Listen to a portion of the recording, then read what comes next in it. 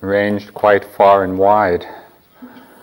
So I've tried to group some of the related questions.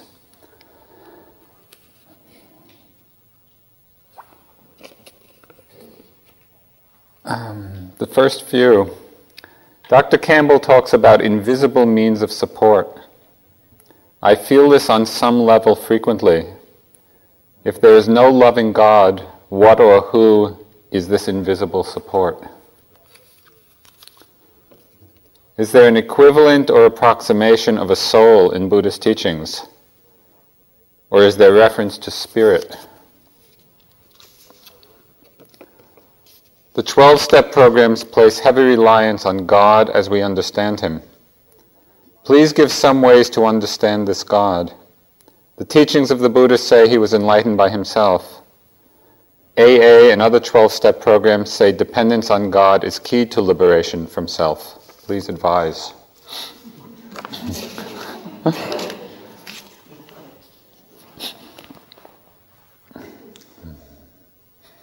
The God questions.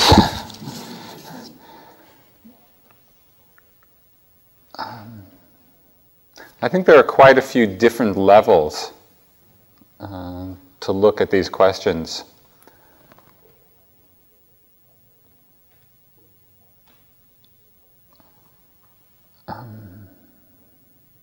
What is this invisible means of support, which some people could refer to as God or Spirit or Divine Presence, which those particular terms are not found generally in the Buddhist teachings.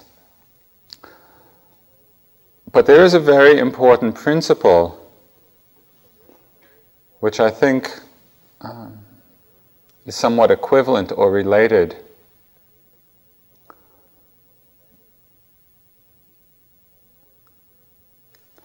And that is the support, this invisible support, that really comes from the power and the force of our own paramis. Now, parami is a Pali word, and it means the accumulated force of certain perfections, certain qualities. For example, there's the parami of dana, of generosity, the parami of morality, the parami of renunciation, the parami of wisdom. These are certain factors in the mind which we are working to bring to perfection. Now these factors are actually forces which keep pushing us forward, which keep supporting us or upholding us or urging us forward. It's not particularly that it's coming from some being outside of ourselves. It's actually coming from our own accumulated purity, purification.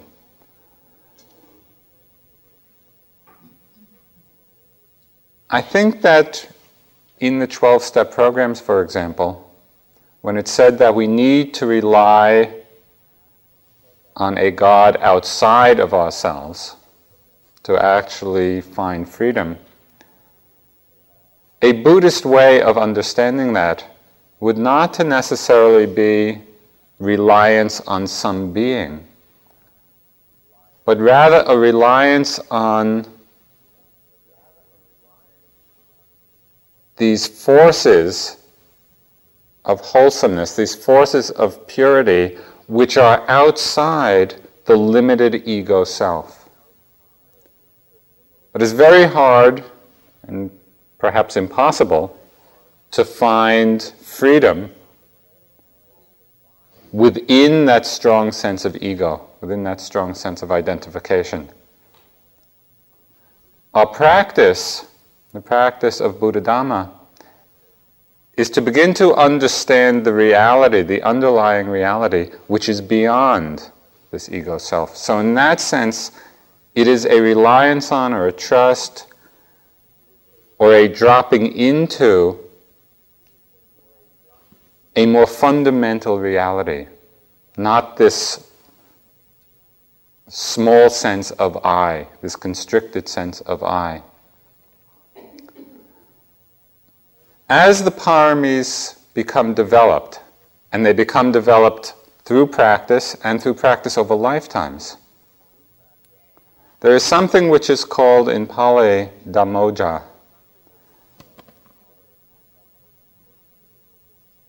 And that means something like the essence of Dhamma. And it's both understood and experienced as an actual force. And as our practice deepens and develops, and we drop into the momentum of dhammas, of elements arising and passing away, when we drop out of the conceptual realm and into this flow of energy,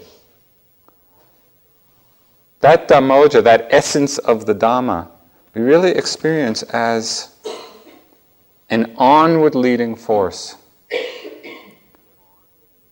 And so in this sense, there is something greater than our usual understanding of ourselves. There's something greater than our limited sense of self. But it actually is within us. Does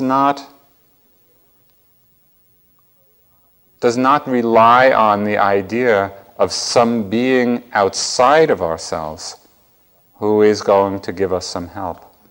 It all comes from a purification of the forces within us.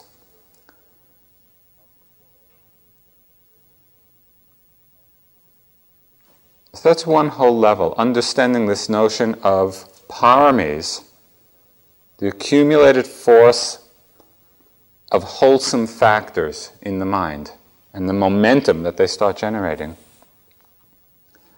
There's another level, and in some sense a more superficial one, in the recognition that there are beings outside of ourselves, different devas and brahmas, and the Buddhist cosmology is very extensive, with 31 planes of existence, and each one of those planes divided into so many other planes. And so there are a lot of beings out there. And a lot of them are getting channeled in California. Sort of making their presence known.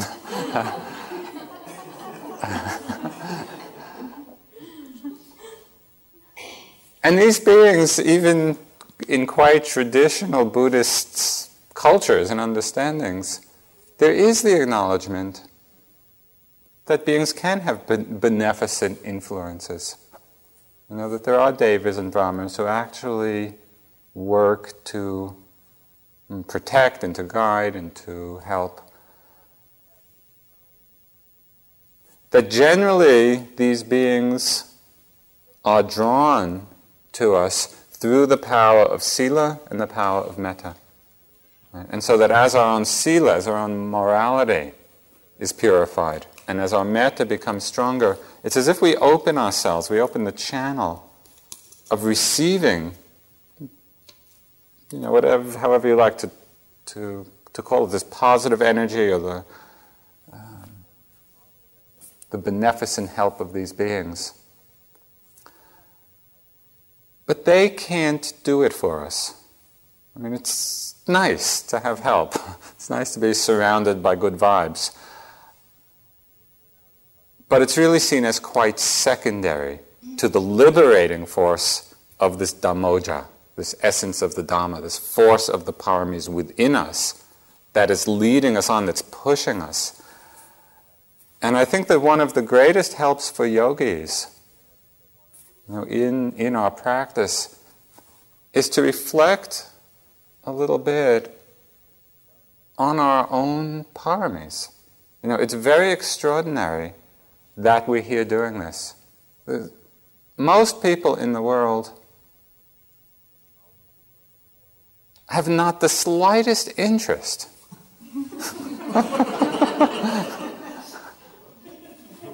or notion of purifying the mind. Now, the very notion of purifying the mind of greed or hatred or delusion, it never even occurs to most people. I mean, that's how strong the cloud of delusion is, of ignorance is. Not even seeing that there's a possibility for really coming out of suffering. And so for all of us, there's this vast reservoir of parami that has brought us here, that has created the motivation to do this quite intensive work. And so it's really a cause for a lot of self-respect, and a real joy to arise in the mind. And often in the midst of practice we forget that, because we're seeing the stains and the defilements and the hindrances and the corruptions and the 15 lists of unwholesome things. And we really forget, just how powerful the paramis are in each one of us. And so that's a useful reflection. And that is really the invisible support that's holding us and carrying us. You have spoken about different kinds of fears the other night. Can you give advice about how to face or work with the fear of liberation?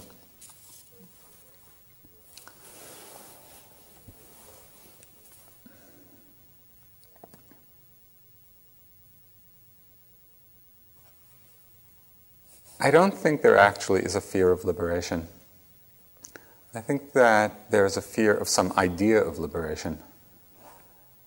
And we all have various notions of it.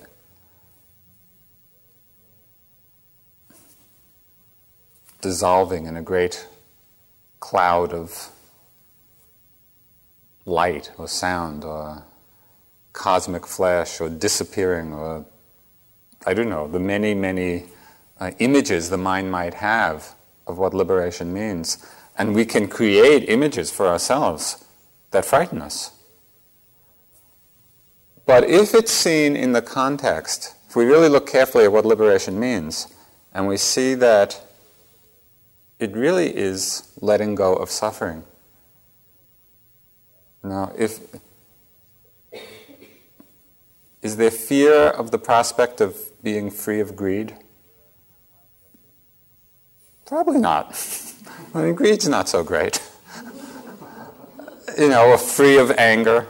I mean, the thought of being free of anger probably does not arouse fear. Or free of delusion.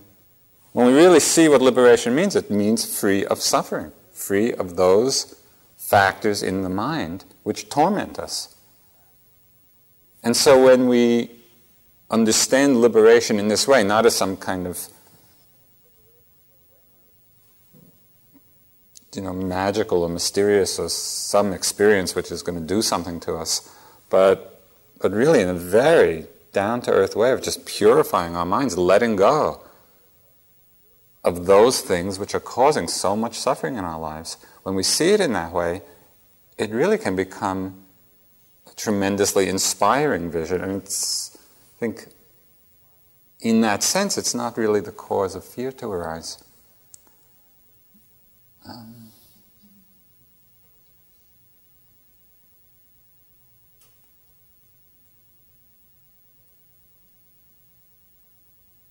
It's like we're holding on to a hot burning coal.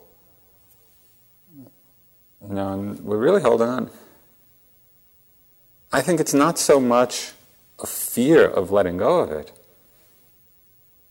It's really more a question of seeing how it is that we keep holding on. Why is it? What is it that makes us keep holding on to this suffering? And of course, a lot of our practice is seeing just that.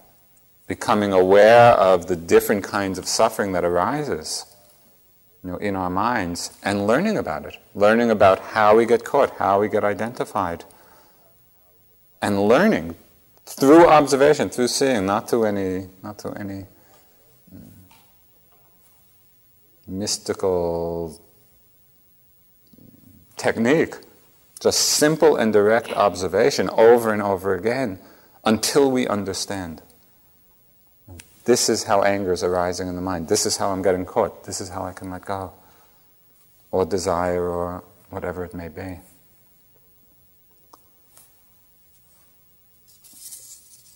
As I've mentioned, I think, a few times, when the Buddha was pressed to describe his teaching, the very bottom line of it, he said very simply and very directly, he teaches one thing and one thing only. He teaches suffering and the end of suffering. How suffering is created and how to become free of it.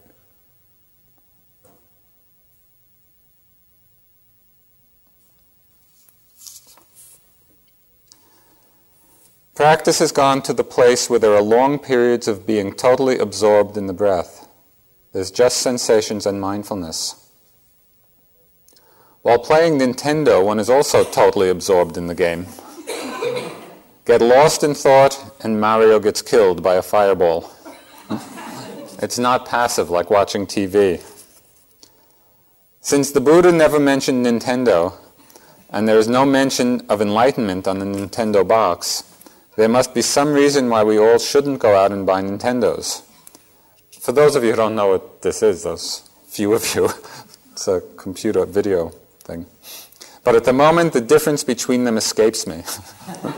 Is there a difference? This is a serious question.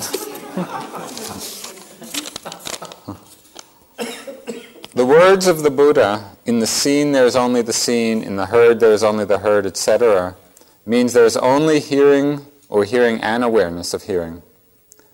On the other hand, in my own experience, when I am watching a very interesting movie or listening to music that I really like, I am totally there. And although I'm not constantly being aware of it, I think that I am more present with the experience than when here I'm feeling the movements of my feet and being aware of them. Okay, these two are really the same question. What's the difference between the playing Nintendo and being really with it and not the need not to get lost in thought, or you get eaten up, or the difference between really enjoying and being absorbed in a good movie or listening to music? What's the difference between that and the kind of awareness and mindfulness we're trying to cultivate here?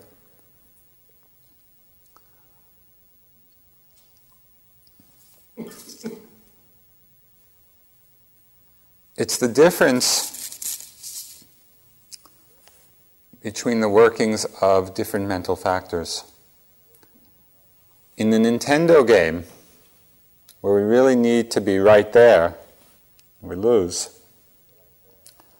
The factors that are working, or when we're in an absorbing movie or some event like that, the concentration may be there, that steadiness and one-pointedness of mind. The perception is there. That is the recognition of what's happening. And in those instances, the perception is very strong. That is, we're in the story of it. We're in the content of it. And the concentration is keeping us right there. We're not necessarily wandering or getting lost.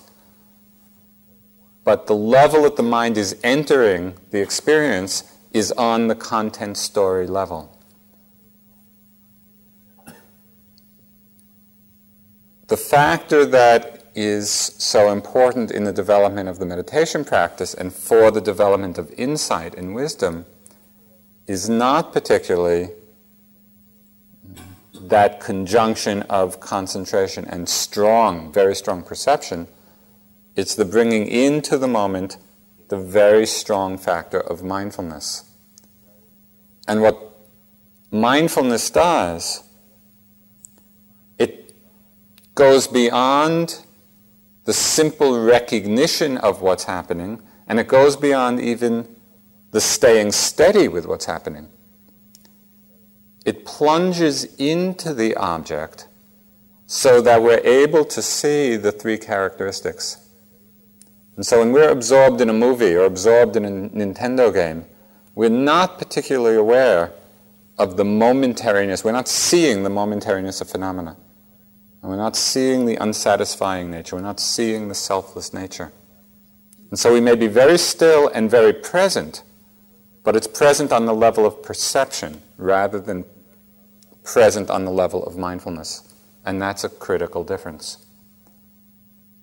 There's no way of coming to the insight of selflessness through the working of perception. Because perception is going to see a person, a man, a woman, a Nintendo figure. Perception is going to recognize those figures and stay right on that story level. Mindfulness is going to drop out of the story and watch the momentary arising of sensation, of thought, of sound. And this is a fundamental distinction.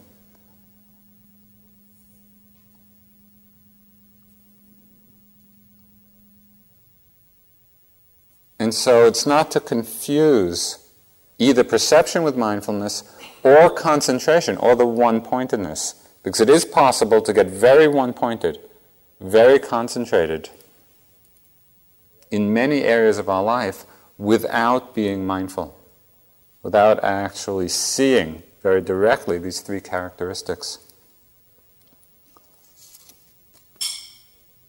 The equivalent of being mindful in that situation would be going to the movies and seeing the separate frames, right, arising and passing away.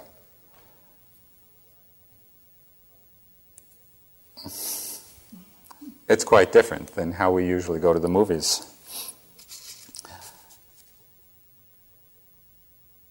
It's actually a much better movie.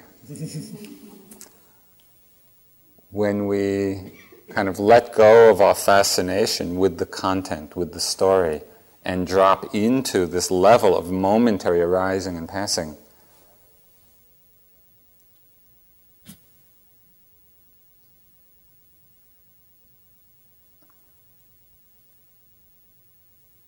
It's the sense, it's the really felt sense of being the Dhamma, not someone watching it or somebody on the outside or some thoughts about it. There's the experience of actually being this process of elements arising and passing continually, and it's tremendously compelling. You probably could not sit in a movie theater all day, every day for 3 months.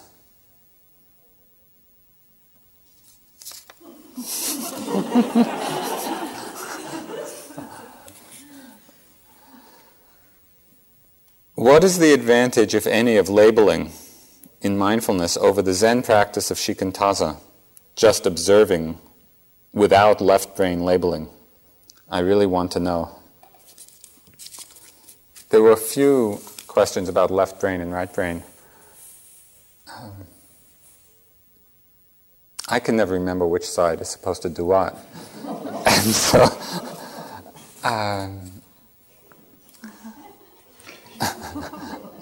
and I've never actually experienced my brain split in that way, but I suppose it is.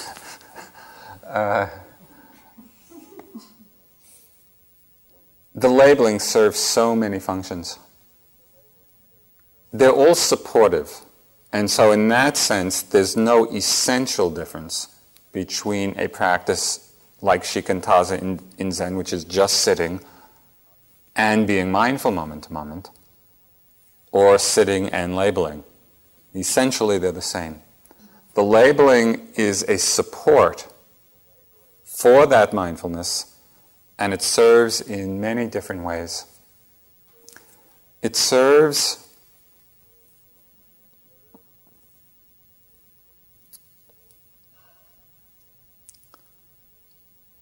to clarify the object so that the mind actually gets more accurate in its seeing. It's, as I've mentioned, it's like putting a frame around a picture. So we're just seeing clearly there's this, there's this, there's this, there's this. And so instead of sliding through and being present but without a clear recognition, an accurate sense, our mindfulness of what's there may be less accurate. So labeling helps in that respect. It helps to ensure that our relationship to the object is one of mindfulness rather than one of awareness with reaction. It's very easy, as I'm sure you've experienced. You're sitting and there's a strong pain in the body. It's very easy to be with the pain with a filter of aversion. Without the noting, we often don't realize the aversion is there. Because we're with the pain, we're making an effort to be with it, and this sense of aversion or dislike or impatience or wanting to get rid of it may be this very subtle overlay on the experience which we might not recognize. When we're labeling, the quality of the label, the quality of the tone of voice tells us a lot. And so if you're sitting and you notice the mind is going, and there's a kind of gritted teeth tone to the note. It's like doing Gestalt therapy. It's making it obvious. It's making obvious the actual state of mind. And so by adjusting the label, we actually change the relationship to it. And we learn to get into a very equanimous place. Just moment after moment, there's this, there's this, there's this, there's this. And so it refines the quality of mindfulness. It helps us drop into that very particular kind of awareness, the awareness which is non-reactive. There's another supportive mechanism from the labeling, and that is that it takes some effort to do it, which is why a lot of people find it difficult to do. Because it takes effort, it's really an antidote to tina mita, to that sloth and torpor in the mind. And it arouses energy. Because it takes effort, that very effort arouses energy. And so it keeps the practice developing and deepening in that way.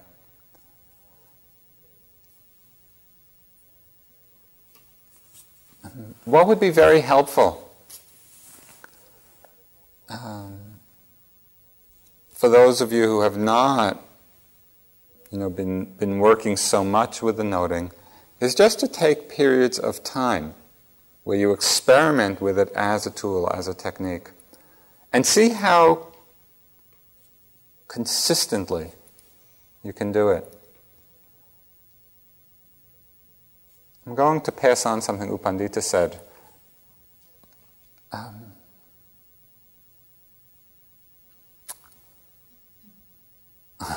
I think there's a slight danger in it. So let the hearer beware. But there's something very helpful in it. And as he was talking about this to some yogis, he said, yogis should become obsessed with noting. That was his... Just become obsessed with it. Note everything. Note, nibbana.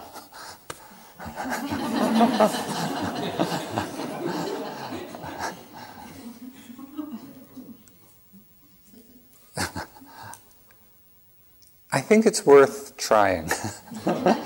The danger is, if it starts driving you crazy, you might want to ease off a little bit.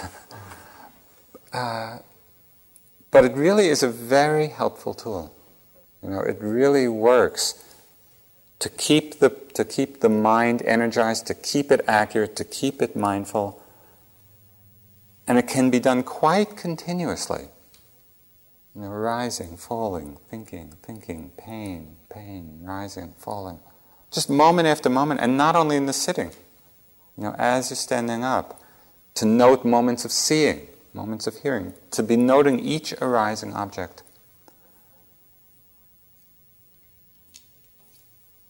There's an art to it, there's no doubt about it. Because sometimes people do it too loudly, sometimes people get too tight with it. And so it's to understand all that. And that's why I said There is a danger in that advice. But there's also something of value. And so if you can play with it in a skillful way, even if it's for certain periods of time where you're experimenting with being obsessed with noting, where you really make that a great, great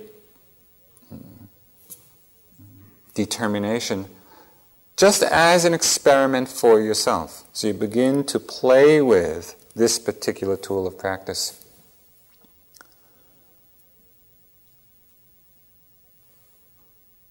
Again, the essence of the practice is the mindfulness. And so it's important to understand that that's really what it's about. And so when the mindfulness is very strong and very quick, the noting falls away. It's just a tool. It's just a technique. But it's worth playing with it, especially now. You've been here, over a month. And you're all, in that respect, quite experienced. With the practice, with your minds, with what you can do. Play, in that way. I think you'll find it interesting.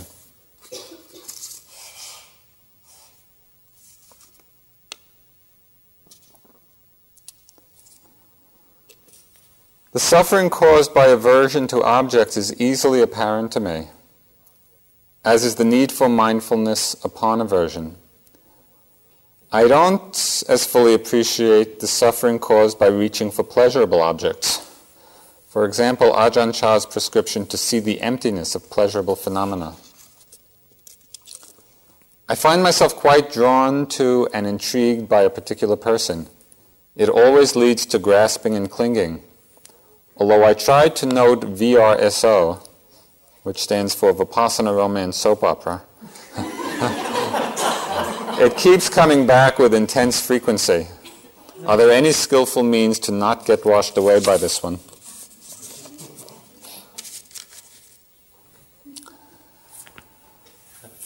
Reaching for pleasurable objects.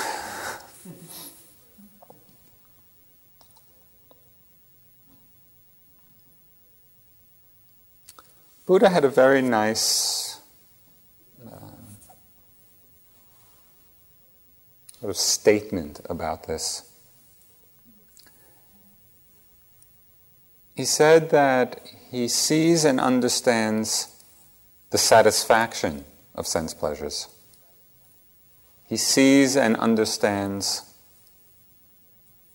the dangers or dissatisfaction of sense pleasures.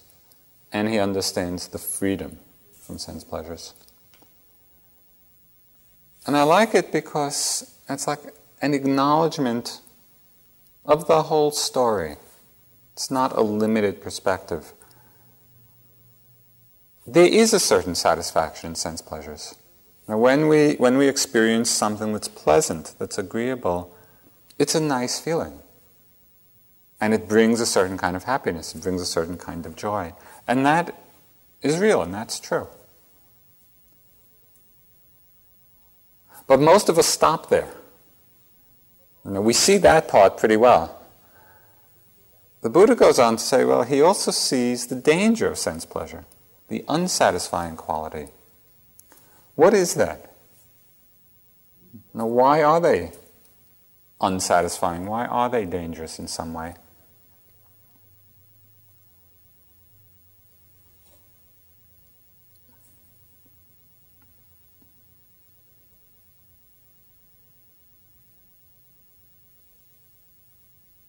I think it very much has to do with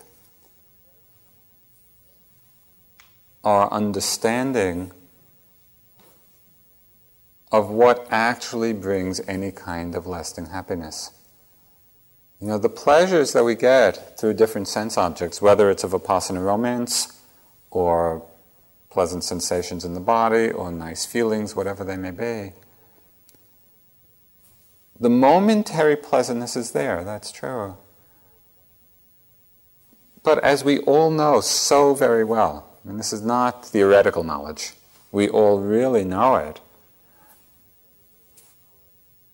it's nice for a while, it's pleasant for a while, and then it's gone. And there's really really nothing of lasting value there. Now, how many? We've experienced so many pleasant moments, so many pleasant experiences. Now, countless ones in our lives. And they're nice. But so what? What really has it done for us? What really has it given to us? Has it brought us a really deep peace? Has it brought us a really deep happiness? I mean, it hasn't, and we know it, and that's why we're here. Otherwise, we'd be out searching for yet another pleasure. Because we know we've gone through it so many times. And so I think what the Buddha is saying is that there is a certain satisfaction, a certain pleasure.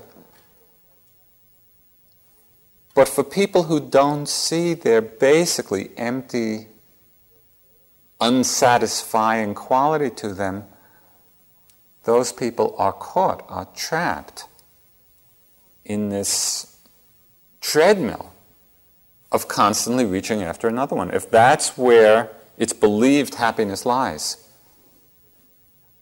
we just keep going after them again and again and again, and are always inevitably disappointed. In the sense that they're not lasting, there's nothing substantial there. They don't give us what they promise. And so the danger of them is their seduction, is their ability to make us believe that, if we get one more, that will really do it for us. And we see that a lot of the world operates on that principle. And it's that seduction, that attachment to sense pleasures, of various kinds, that prevents people from really going deeper and discovering in themselves a much truer place of happiness. And that's their danger.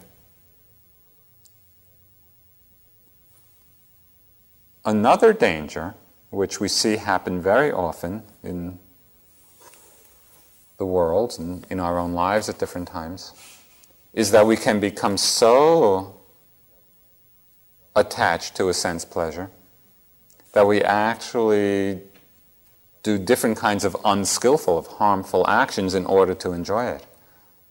Actions which harm us, which harm others. And so the danger there is we're going after this pleasure and actually planting the seeds of our own suffering through the unskillful action. So it's in both these ways.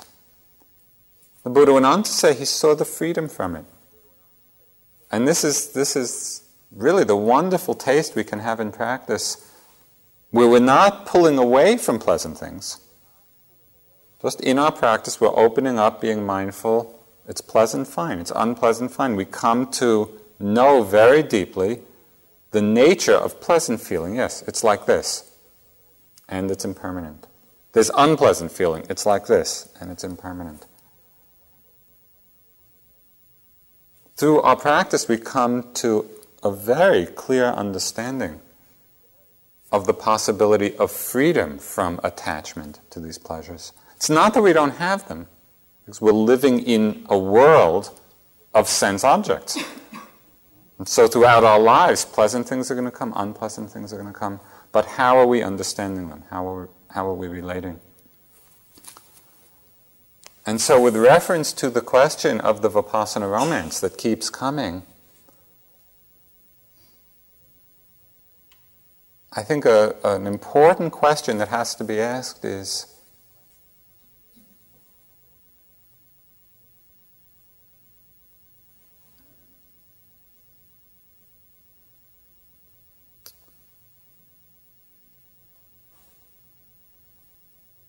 how to say this? Do I really see? Do I really understand?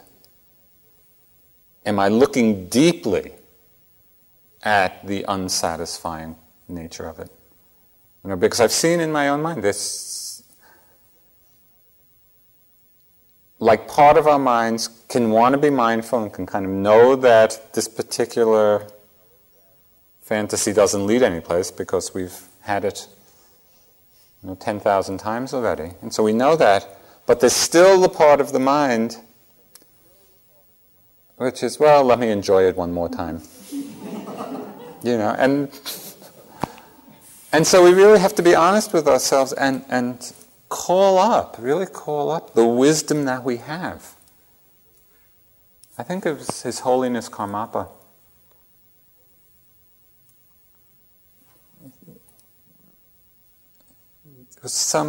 In one of his teachings, he said,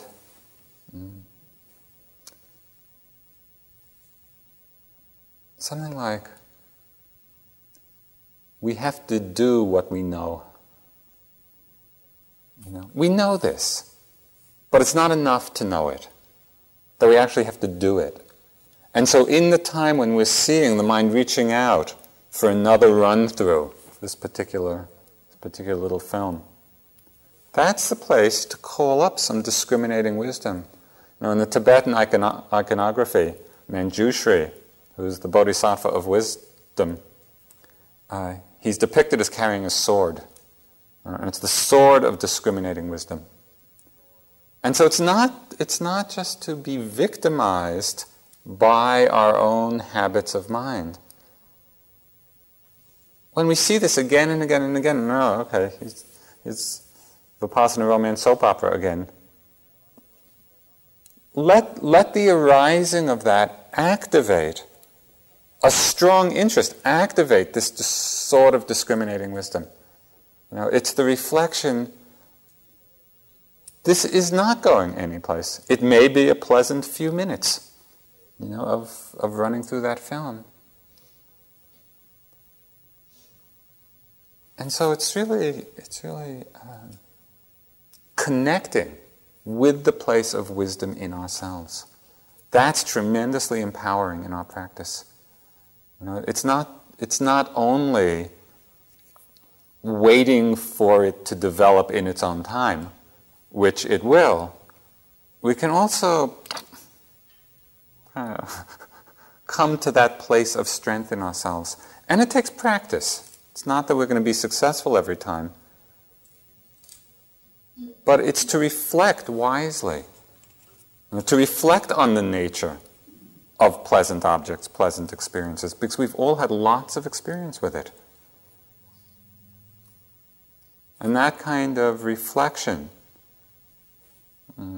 tremendously strengthens the wisdom factor within us.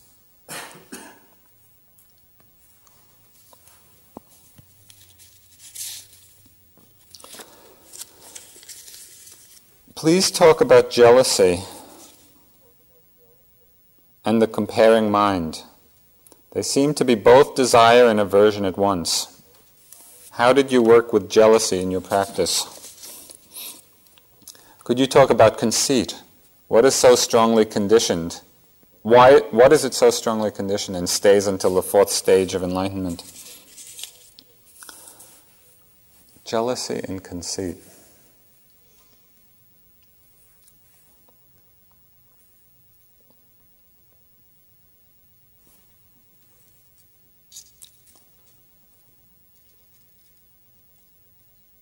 I think there are a few elements of working with this that are difficult and quite essential. Because jealousy can be a consuming state of mind, a consuming fire. It's a state of particular suffering when jealousy is very strong.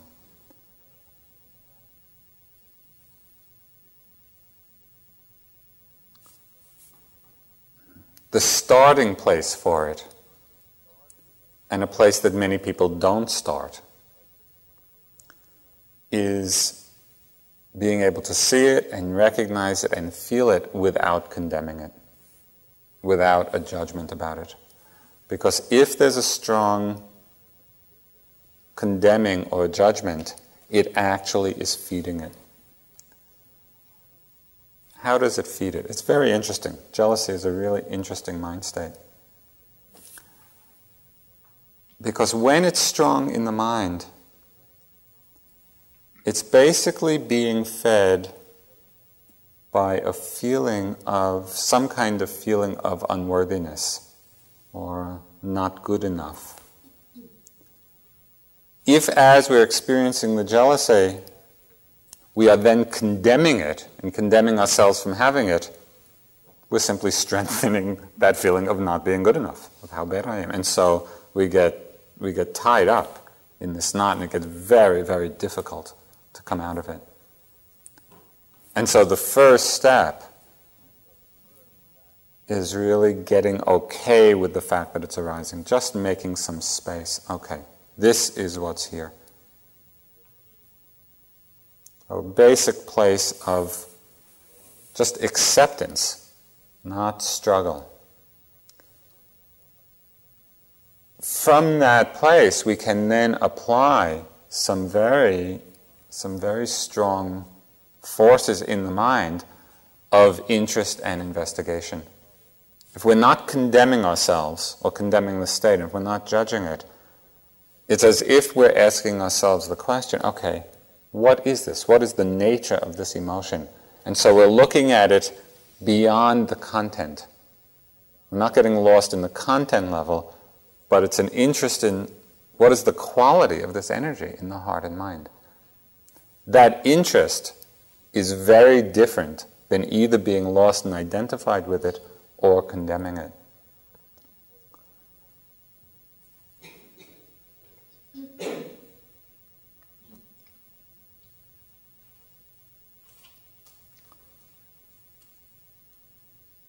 If it feels like it still goes on and one is really locked into it for long periods of time, it may be necessary to drop to the level of being mindful of the underlying feeling which is fueling it, which is the feeling, or might be the feeling, of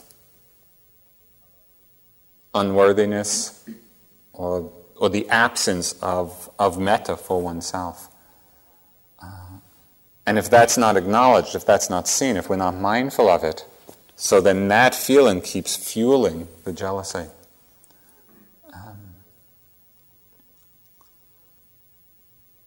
And so it's quite workable, although it's a very fiery state. And so it takes a lot of spaciousness and a lot of acceptance around it in order to begin to touch it, in order to begin to understand, in order to begin to get underneath it.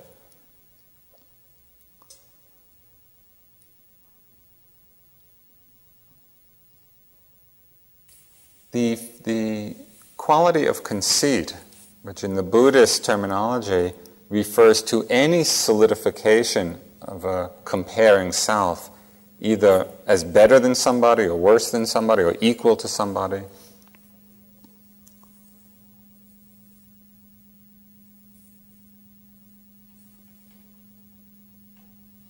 Again, it all gets so interesting just to see how it's working.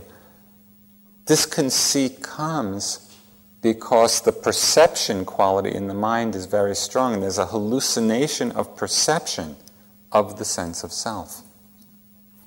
The antidote to conceit is actually focusing on the momentariness of phenomena. And so when the mind is caught in some comparison, what's happening is that at that time we're caught in a perception of oneself and somebody else. We're caught in that concept, in that framework of self and other,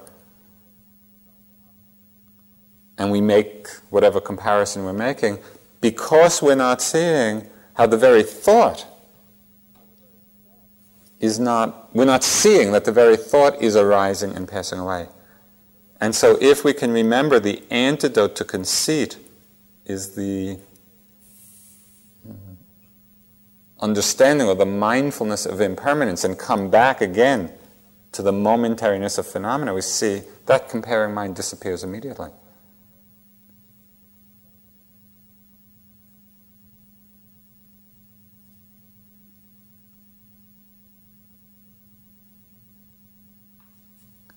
An analogy to this, it's an analogy in some way, although the content of the thought is a little different, but something you may relate to. Now, often in the course of a retreat, different thoughts come about the time the time that we've been here, the time that's left. And we can have a thought, oh, there's a month and a half left, and I'm sure you know how many hours are left, but however many they are. And the thought can condition a lot of different feelings. It can condition depression, it can condition enthusiasm, it can whatever. But all of those conditioned feelings are coming from getting caught in the content of that thought. As soon as we're able to see that the thought, oh, there are these many days left, and we see it just as a thought arising and passing, when we see the momentariness of the thought, it has no effect on the mind. It doesn't condition anything further, because it just comes and goes and we're not caught in it. It's the same way with the comparing mind. We get caught in the content because we're not seeing the impermanence of the thought itself. And so it's just dropping right back to a very mindful, strong experience of mindfulness at that time.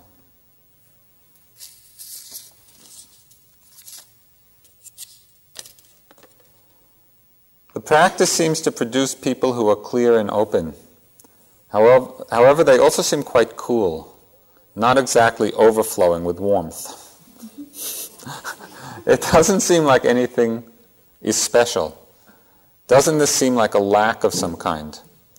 Can you comment on a teaching that emphasizes dispassion and whether it is compatible with human warmth and development of intimate relationships?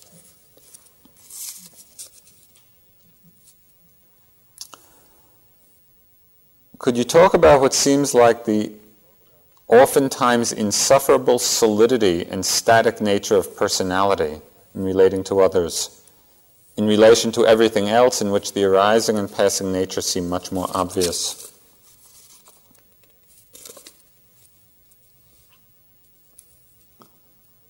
The idea popped in my awareness today.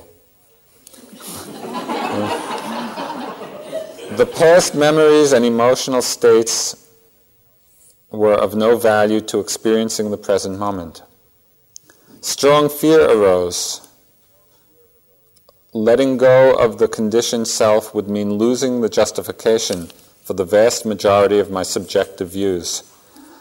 I might have to rework my entire life.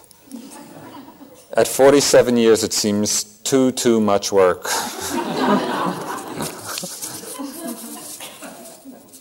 Okay, all of these are somewhat related. And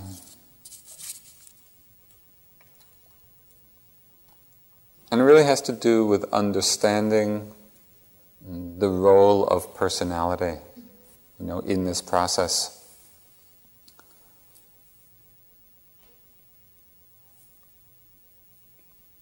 In my experience, both with my teachers and with so many yogis who are practicing, just thousands and thousands, there is no one Dhamma type. There is just this vast range of personality types. Some are very cool, some are very passionate, some are everything. It's just everything is there.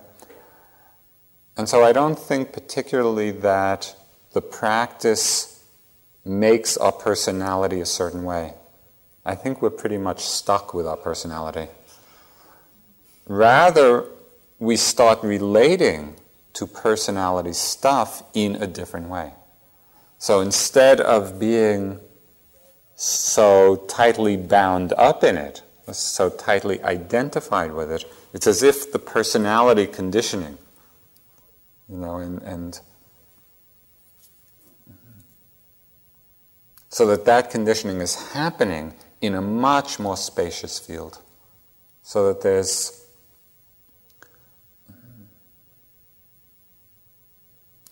it's not taking the particular personality forms as being self, as being I. They still play themselves out. one of the things that often happens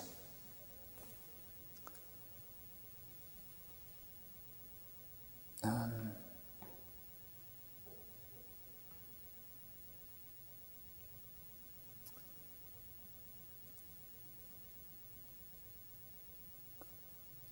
to say, it feels like there is a refinement or an attunement to the more subtle aspects of our energy as it's manifesting on all levels, as it's manifesting through personality, through emotion, through our bodies. And you can feel it. You can feel it just in your own practice and being here, that we become more aware and more sensitive to much more subtle aspects than when our minds are scattered and distracted and very outward. We really begin to feel things in a much fuller way.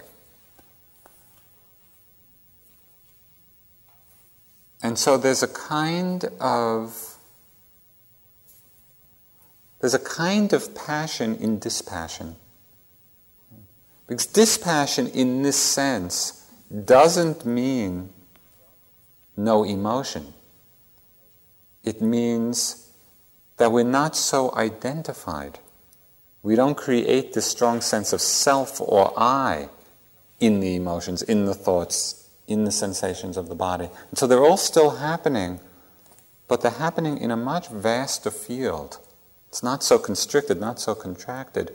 And because of that spaciousness, we actually drop to more and more refined levels, which is very vibrant. It's not... The experience of practice and this increased refinement is not at all a flattening. That's not at all what happens. It's like... there's an increased vibrancy to this flow of energy. And it's going to manifest in a very wide range of personality. You'll see it very clearly during Integration Week. You'll see the range. Okay, I have one last question which I'm going to read but actually not give an answer to.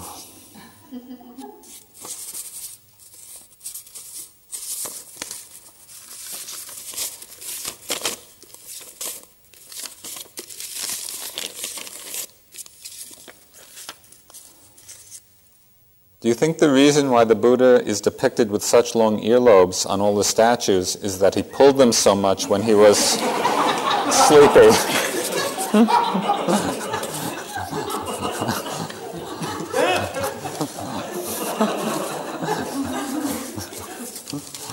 I don't know.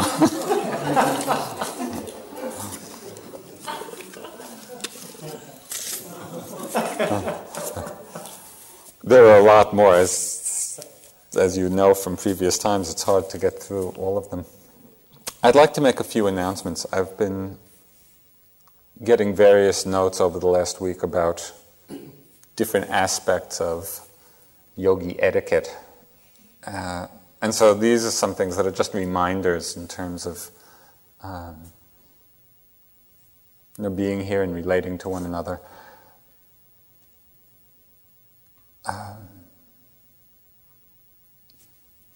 As I mentioned in the hall yesterday morning,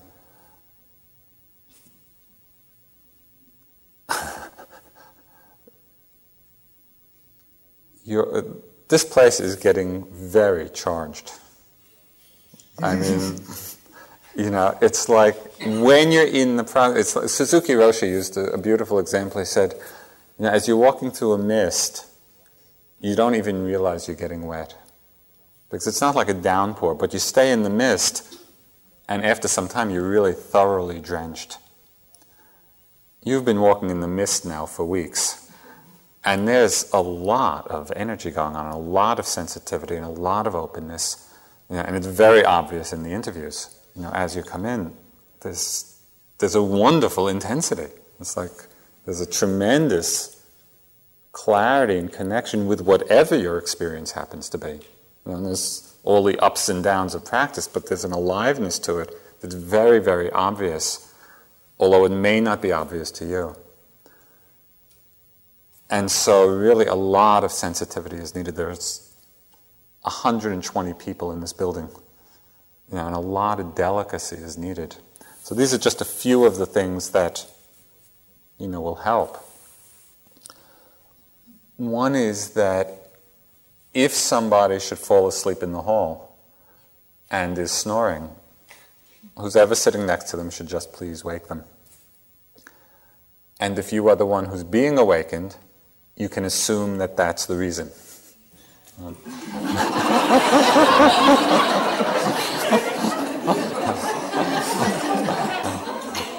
But it really would be a great service to everybody else, just to and wake them gently.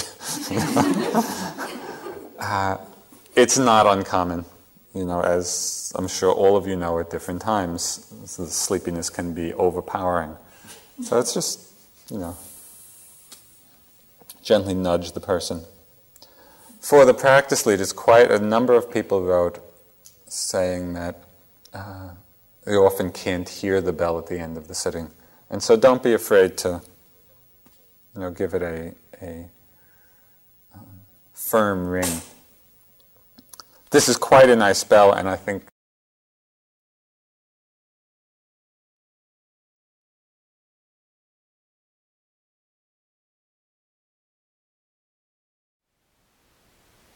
Thank you for listening. To learn how you can support the teachers and Dharma Seed, please visit dharmaseed.org/donate.